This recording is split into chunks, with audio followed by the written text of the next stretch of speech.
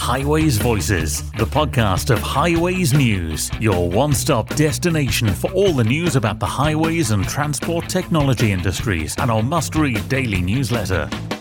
It's Highways Voices time again, where we get to the core issues in the highways and transport technology industries. And this week, we're talking enforcement. You earn compliance and you earn respect rather than you demand it. We run a 24/7 recorder on all of our cameras everywhere. The data actually leaves the camera and goes into two different directions. I think there's a benefit to ensuring a proper cadence of new technology into the marketplace. Our main Highways Voice is Jeff Collins of Unoptic, an enforcement forum chair at ITS UK. I won't force you to listen to the next half hour, just thoroughly recommend it. Highways Voices, the podcast from highwaysnews.com. So this is Paul Hutton with my colleague at Highways News, Adrian Tatum, for this latest Highways Voices from Highways News, the home of your daily midday briefing. And Adrian, what's caught your eye on our site this week? Well, good news. Government committing £500 million from its pothole fund for the latest round of allocations, but that comes with a warning from the local councils network that possibly allocations for general maintenance for next year could be down as much as 400 million. So let's hope the Chancellor changes his mind on that. Paul Boss, Chief Executive of the RSTA, pointing out that surface treatments can help the pothole challenge as part of a more proactive maintenance regime. And also, in the recent couple of days, Adept has launched a toolkit for councils to transform the customer experience. So talking to local authorities about how they can communicate better with the public. And the government is also set to review public sector framework. And the other stories that I've picked up on, I think the most interesting one we've run so far this week is ITS UK taking up the baton of supporting SMEs who are waiting sometimes months and months to get paid for work by bigger tier one companies that have signed up to say they'll pay in 30 days, and then they're just not doing that. And it seems self-defeating for the industry if you're not funding the SMEs that are providing such a vital service. If they're not going to be able to afford to innovate, or even at worst actually go under, that's got to be bad for all of us altogether. Yeah, I would tend to agree that. I mean, to the first lockdown period, Highways England came out and issued notices to their supply chain saying that everyone should be paying their invoices on a prompt basis, and Highways England did so themselves. Adrian, every day we put loads of stories onto Highways News and round them up in our daily midday briefings. Should we get on with the big interview of the podcast? Yeah, let's do that. Highways Voices with Paul Hutton and Adrian Tatum. This week's Highways Voice is one of the UK's leading experts on enforcement, a subject that is key to keeping the roads safe and the traffic flowing. So Adrian and I are really pleased to be joined by Jeff Collins, Director at Unoptic and Chair of the ITS UK Enforcement Forum. So Jeff, thanks for joining us here on Highways Voices. Hello, everyone. Now, a story that's hit the papers this week has been about a bloke who, how can I put it, gestured with both hands at a speed camera. And even though he was going slower than the limit, he's got fined for it because he wasn't in control of his vehicle. So you can come up with all sorts of words to describe him.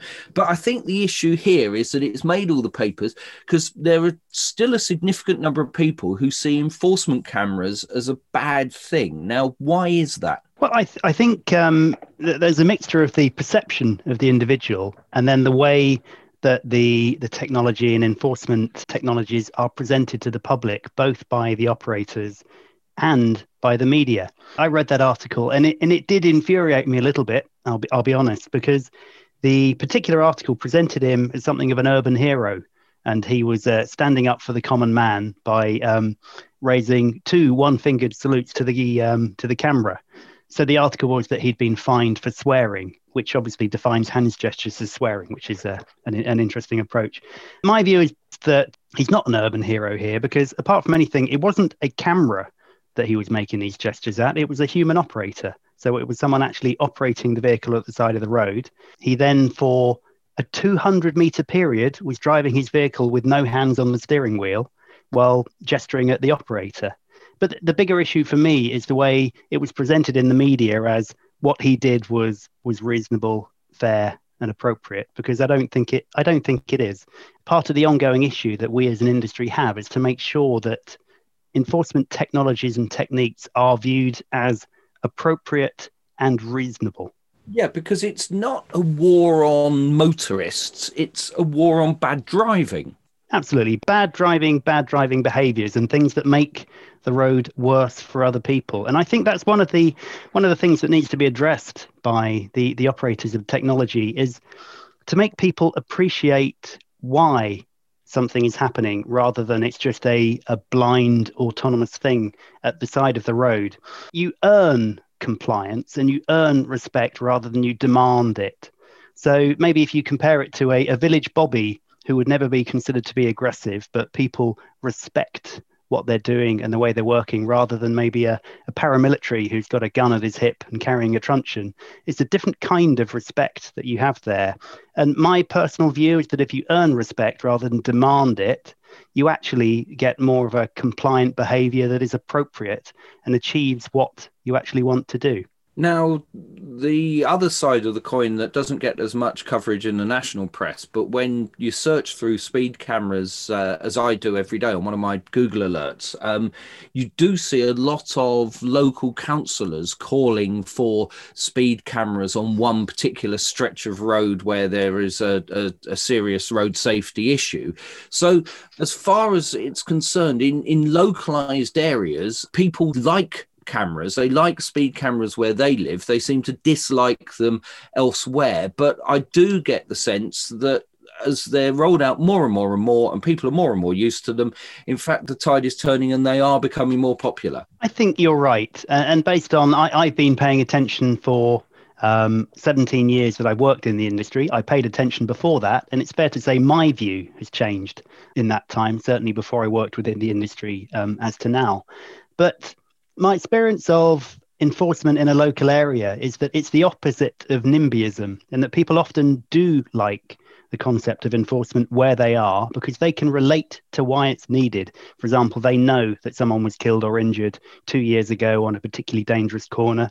They appreciate and understand that, and the local media buy into that approach as well.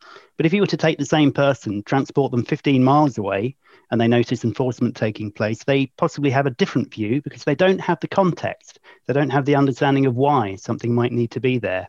And that's when cynicism comes into it a little bit more. But as with many things, I think there's a real balance between local, regional, and national need, because things are different in different areas and different locations. And there should be a drive that allows local issues to be addressed appropriately in the context of a wider national approach as well. And so we very regularly will be approached by local councillors or local campaign groups who absolutely demand something happens where they want something to be done.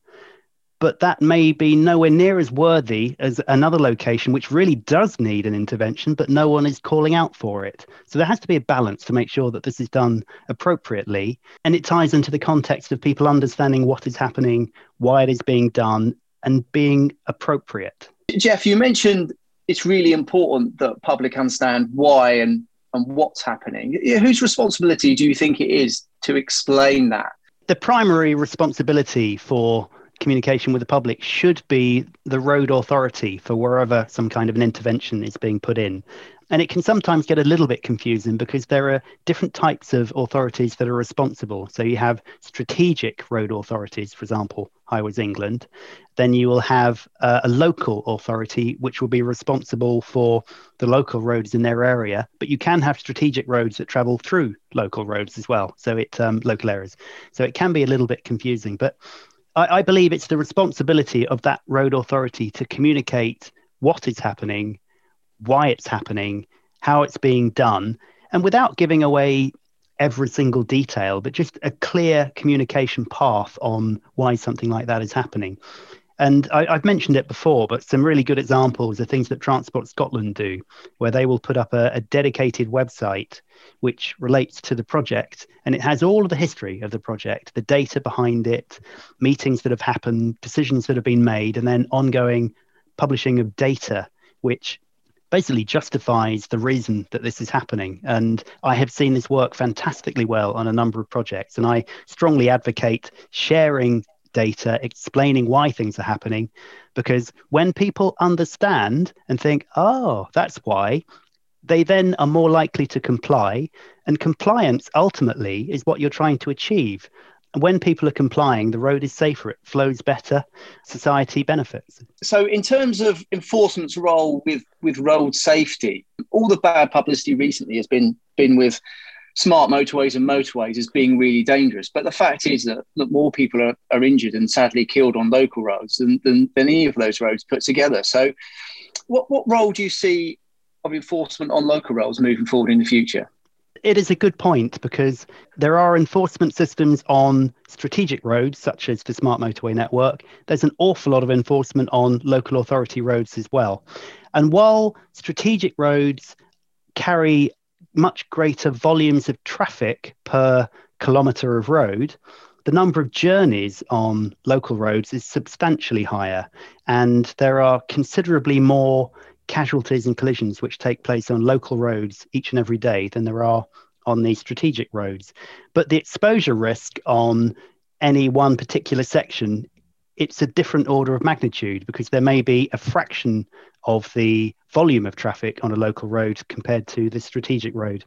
And so as a result, there is a lot of technology, and sometimes it's a similar or a different technology which is used on local roads in order to manage the most significant casualty areas there. I want to bring in a clip of a chat that I had with Rob Kinch, Technical and Innovations Director at Videalert, because one of the things that you often see in the papers that's a negative about enforcement is examples of when somebody pulled into a bus lane to let an ambulance go past, then drove out again and got a ticket for driving in a bus lane. And I kind of said to Rob that seemed a very self-defeating as far as getting the public on side. So I just want to play you what he had to say. If you've driven in a bus lane to get out of the way of an ambulance that's caning it down the middle of the road, so you pull into the bus lane, you just happen to drive through the exact spot the camera's looking at, and then you pull back in your lane because you're a good guy,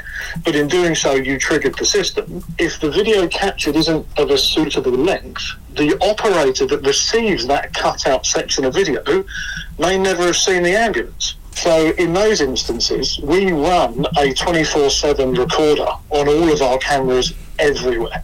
So if that is of any truth, the video can be requested from the system. You know what, someone at the point of arbitration, someone says this occurred, can you help us prove it? Well, we'll give you 10, 20, 30 seconds of video anyway. So how slow was this ambulance would be my first question. But the data is available if they want to request it to look outside of the actual contravention video itself to determine if what the person is saying is true. Jeff, some of the suggestions that people have been almost unfairly treated, Rob was saying that actually in the real world there are checks and balances in place to make that happen. Is that something you've found in your professional life as well? Absolutely. And there can always be a credible reason why something that may appear to be one thing is actually another. It's a truism that if the vast majority of detections are correct and accurate, and just a tiny, tiny proportion of them actually turn out to be wrong, that is the thing that will get talked about and will be remembered. And there'll be an assumption within the public that it's unfair. And there's a good chance that it'll catch you doing something that was the right thing to do for the wrong reason. So yes, the vast majority of schemes I've ever been aware of, there will be a clear way to make sure that unusual things like that can be filtered out, hopefully automatically, before anyone even needs to get to a review stage. But it's really important to understand that it does stand up on its own right, and any evidence captured will prove that the thing you're trying to detect is the thing that has been detected. I think my biggest bugbear is when I'm driving through a set of average speed cameras, and especially you see this on motorways where you're brought down to 50 or sometimes even 40. And so you're driving along at that speed and you've got people whizzing past you in the outside lane, and you think to yourself, well, maybe I hope they're going to get a ticket for that. Why can't we have, as part of the reinforcing the attitudes about about enforcement, big signs up at the end of an average speed section saying 67 people have been caught speeding in the last hour. You don't have to put their reg numbers up, but just that number of people will make other people think, oh, actually, this is serious. I'm going to stick to the limit. Human nature is that we probably want to comply if we feel that we might be caught, and we feel good about complying when we're doing it for the right reason. And so we become riled if we think someone else is not doing the right thing. It's like queuing, and everyone's queuing a lot at the moment, and watching someone cut in at the last minute. It makes you really quite cross. And so you want to know what is actually going on. But I have a view that it's not a great idea to directly identify the number of people who have been detected on any kind of enforcement system. And the reason being is that for whatever reason, we've monetized enforcement, certainly in the media. So rather than talking about traffic flows have been much better through the city centre, or casualties have dropped dramatically in this area, the default media position will be 10,000 people have been captured. That has raised £1 million for this particular local authority or this particular highway authority. And it monetizes the reason the equipment has gone in. And the cynic in everybody then believes that that's the only reason that the equipment is being operated. So many, many years ago, we did have an average speed system which would display the number plate of anyone which had been caught going too fast. But the danger is you're then directly communicating to the drivers who are doing something dangerous, and there's a chance you can influence people's behavior by doing that. Similarly, I think if you were to publish the number of people who have been detected or captured, one, there's the negative approach of monetizing it and putting a value to it. But two, there's also, it's potentially exposing the way you're operating the equipment or the operational model. Now, one real advantage of any kind of enforcement system is if it's not entirely clear what is happening, people tend to be wary. And when people are wary, they're a little bit more careful. Whereas if you're exactly explaining how something is working, people usually try and figure out a smart workaround or determine that's not working, therefore I can do whatever I like. So personally, I'm not keen in publishing in real time detection rates and violation data in that way. Fair enough. Do you want to hear what your counterpart at Video Alert, Rob Kinch, has to say about that? Because I asked him a similar question when we caught up. I don't think the info should go on our board, but I think that data should be freely publicly available to help justify this is here because, almost down to the daily. Hey, we got 67 people yesterday. And it might help justify that argument if you can say, look, this data is published daily. This is the problem we're trying to face. The biggest reaction we have from local residents, 99% of them are positive, but the 1% that hates you on site is the guy that has a problem with the council because he didn't know it was coming and it impacts them. So Rob basically saying it could be part of a PR exercise to actually justify the value of having a system in place. If you don't think that, then what are the ways that we can really get the PR? I would go back to the point that if you explain why something is being done and you justify the reasons behind what is being done, you are more likely to bring the vast majority of people on side to understanding. So he mentioned 1% of people will be violently against it. There will always be some people who don't care what they read or how it's presented. They will have a very, very strong and firm view. But I'm firmly of the opinion that if you explain what is being done and why, you are going to have a groundswell of support, and the majority of people will be with you. And it's very much, and referring back to the Scottish example as well, that huge route we did on the A9, more than 200 kilometres of cameras, there was a lot of uncertainty when that project was initially launched. There was a Facebook site with 10,000 followers that were saying that this enforcement technology was not the answer and how it was going to be detrimental to the Scottish economy and all of the awful things that were going to happen. But I personally believe that directly as a result of the clear communication and publishing appropriate information before and after, and rather than the number of fines issued, the ratio of people who were above a certain speed before compared to above a certain speed after. So real data, not monetized data. And I think that data allowed the majority of people to actually appreciate and understand it was working and it was being done for a reason. And it's easier when you are talking about casualties, because very few people would justify you should allow more fatalities or you should allow these casualties to happen. And when you can actually see the numbers coming down substantially and in a sustained way, it really helps the argument, and it takes away the fuel from anyone that wants to write a negative approach and then perpetuate a belief that it's being done for the wrong reason. Well, you mentioned about the pandemic and us queuing a lot at the moment. One of the projects I've been working on when I'm not doing Highways News, Jeff, is the Transport Technology Forum weekly update on traffic flows in local authorities. And it struck me when all this started that you've got probably a wealth of knowledge coming from your network of ANPR cameras across the country that is just almost being thrown away, because I remember being in the ITS World Congress in Melbourne a few years ago and talking to your Australian colleagues about how the same camera systems that you've got here are used there, not only for speed enforcement, but also for things like journey time monitoring. And in the case of what would have been extremely useful during the early days of the pandemic and even now, origin destination data, because I live near the A120 in Essex. A Unoptic camera could pick me up within 2 miles of my house, but it could also pick me up somewhere in South Wales if that was where I was ending my journey. And obviously with suitable privacy checks in place, you could learn an awful lot about transport movement around the country. Why can't we be using all this network of infrastructure for a lot more knowledge to help us manage the roads better? It is a very good point. And as you will have appreciated already, it is not a technological challenge.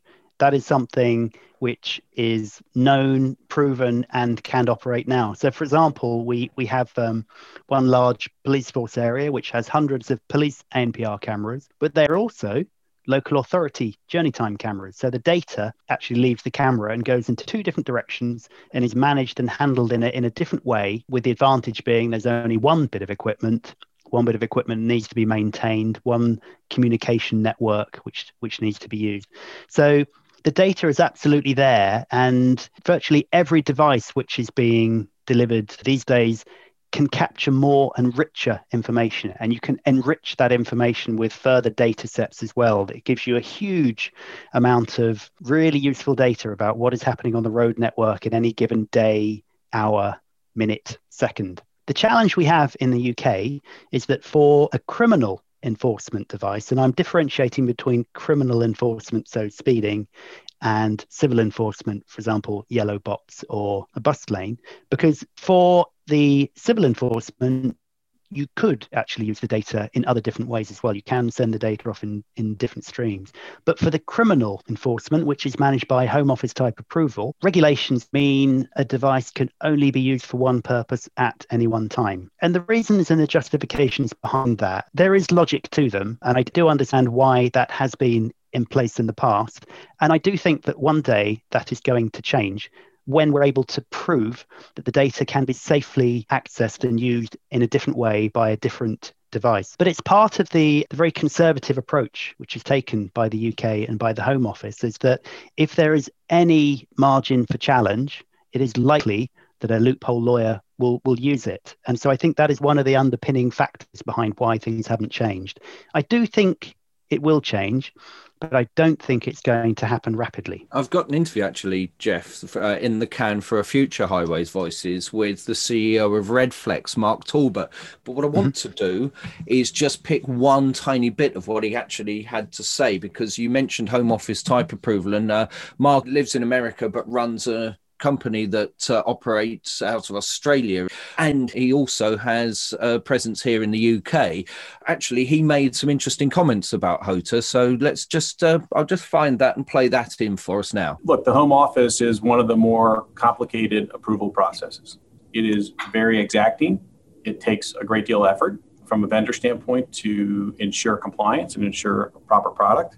I think there's a benefit to ensuring a proper cadence of new technology into the marketplace. Both sides benefit. The person receiving that service or technology benefits because you tend to get a more efficient solution. You avoid risk of obsolescence and the expense associated with carrying products that have gone into risk of obsolescence for less available parts. But it's a significant risk mitigation for the agency and quite frankly, the evidence gathered by the technology. It's also a big market. There's high risk to get it wrong. You should have to have the highest hurdle in some of the more complicated markets. So there you go. So that's Mark Talbot from Redflex talking about Home Office type approval. Is it something that the industry, obviously you're all rival companies, but do you get together and do you go and have face-to-face or in these days Zoom meetings with the powers that be to actually discuss how the rules can be changed to allow more flexibility? That is something which in the past has happened, and there have been collaborative groups that have tried to present a shared viewpoint to the Home Office. I think it's fair to say that is not happening at the moment due to a number of organisational issues which are going on within the government. I would like to think we will come back to that at some point in future, but this is not a fast-moving, dynamic area, and I fear that there is not likely to be change for the foreseeable future around that. Okay, so Jeff, do you have any experience of that process yourself and how that's gone in the past? As a company, we've put many devices through Home Office type approval, and we know it can be challenging and it can take a very long time. An example is about 2 years ago, we received approval for our new Spot Speed product. And I think I may have spoken to you two gentlemen when we were up at the NEC around that time. And since then, we've been awaiting approval on the same device for a different application looking at red light. Now, fortunately, that is just about to come. We believe that should be with us in a matter of days, if not weeks. And it is going to allow us to have a non-invasive red light product, which is something certainly the UK market is crying out for, because it means that we don't have to put loops in the road and we don't have to connect into the red signal. But it has taken a very long time to get to this point. The checks and balances needed were extremely rigorous, and then we had the challenge of lockdown. But we have red light at the end of the tunnel on that one. And what about the technology itself for enforcement, Jeff? How far do you think we can take that in the future, and what are your plans moving forward? There are many new sensor type technologies which will allow a wider range of application to be done. So hopefully adding a greater breadth to the capability. At the moment, enforcement is very much a one-trick pony. Can you measure speed at this location? Have they stopped in a yellow box junction? Did they drive through a red light? I think there is going to be more of a fusion of different types of sensors and different approaches. And it touches on what Paul was asking about Home Office type approval. It does require on legislation and the legal side changing a little bit, but I think there will be more appropriate sensors which capture a wider range of data. And it's going to tie into the changing way we use our roads. There will be more connected and autonomous vehicles in the near future. And that is fundamentally going to have an impact on the way everything is managed, and particularly around enforcement. I'm just going to rewind a second, Jeff, and suggest that we might have inadvertently got ourselves an exclusive here on Highways Voices about your red light product. So I look forward to running an article about that on Highways News when you're ready and able to tell us more about it. So you've just signed up for an exclusive, and anyone interested in this part of the market needs to be keeping an eye on Highways News to read all about it.